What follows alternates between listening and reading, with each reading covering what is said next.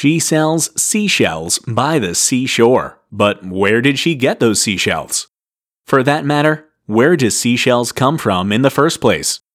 Well, they don't just form out of nowhere on the seashore. Most seashells are made by sea creatures called mollusks.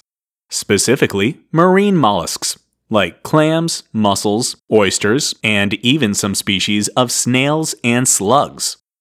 These animals create shells as part of an exoskeleton for protection against predators, building a shell around their bodies slowly over time.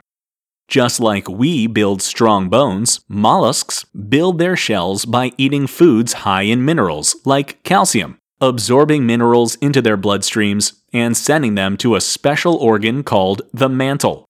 The mantle secretes a framework made out of protein, then uses minerals to fill in that framework, building a shell over time and expanding that shell as the mollusk grows. When the mollusk dies, its body decomposes or is eaten. But the shell is too tough to eat, so it usually winds up laying on the sea floor. Eventually, the motion of the ocean carries those shells ashore, where you can find them and add them to your collection.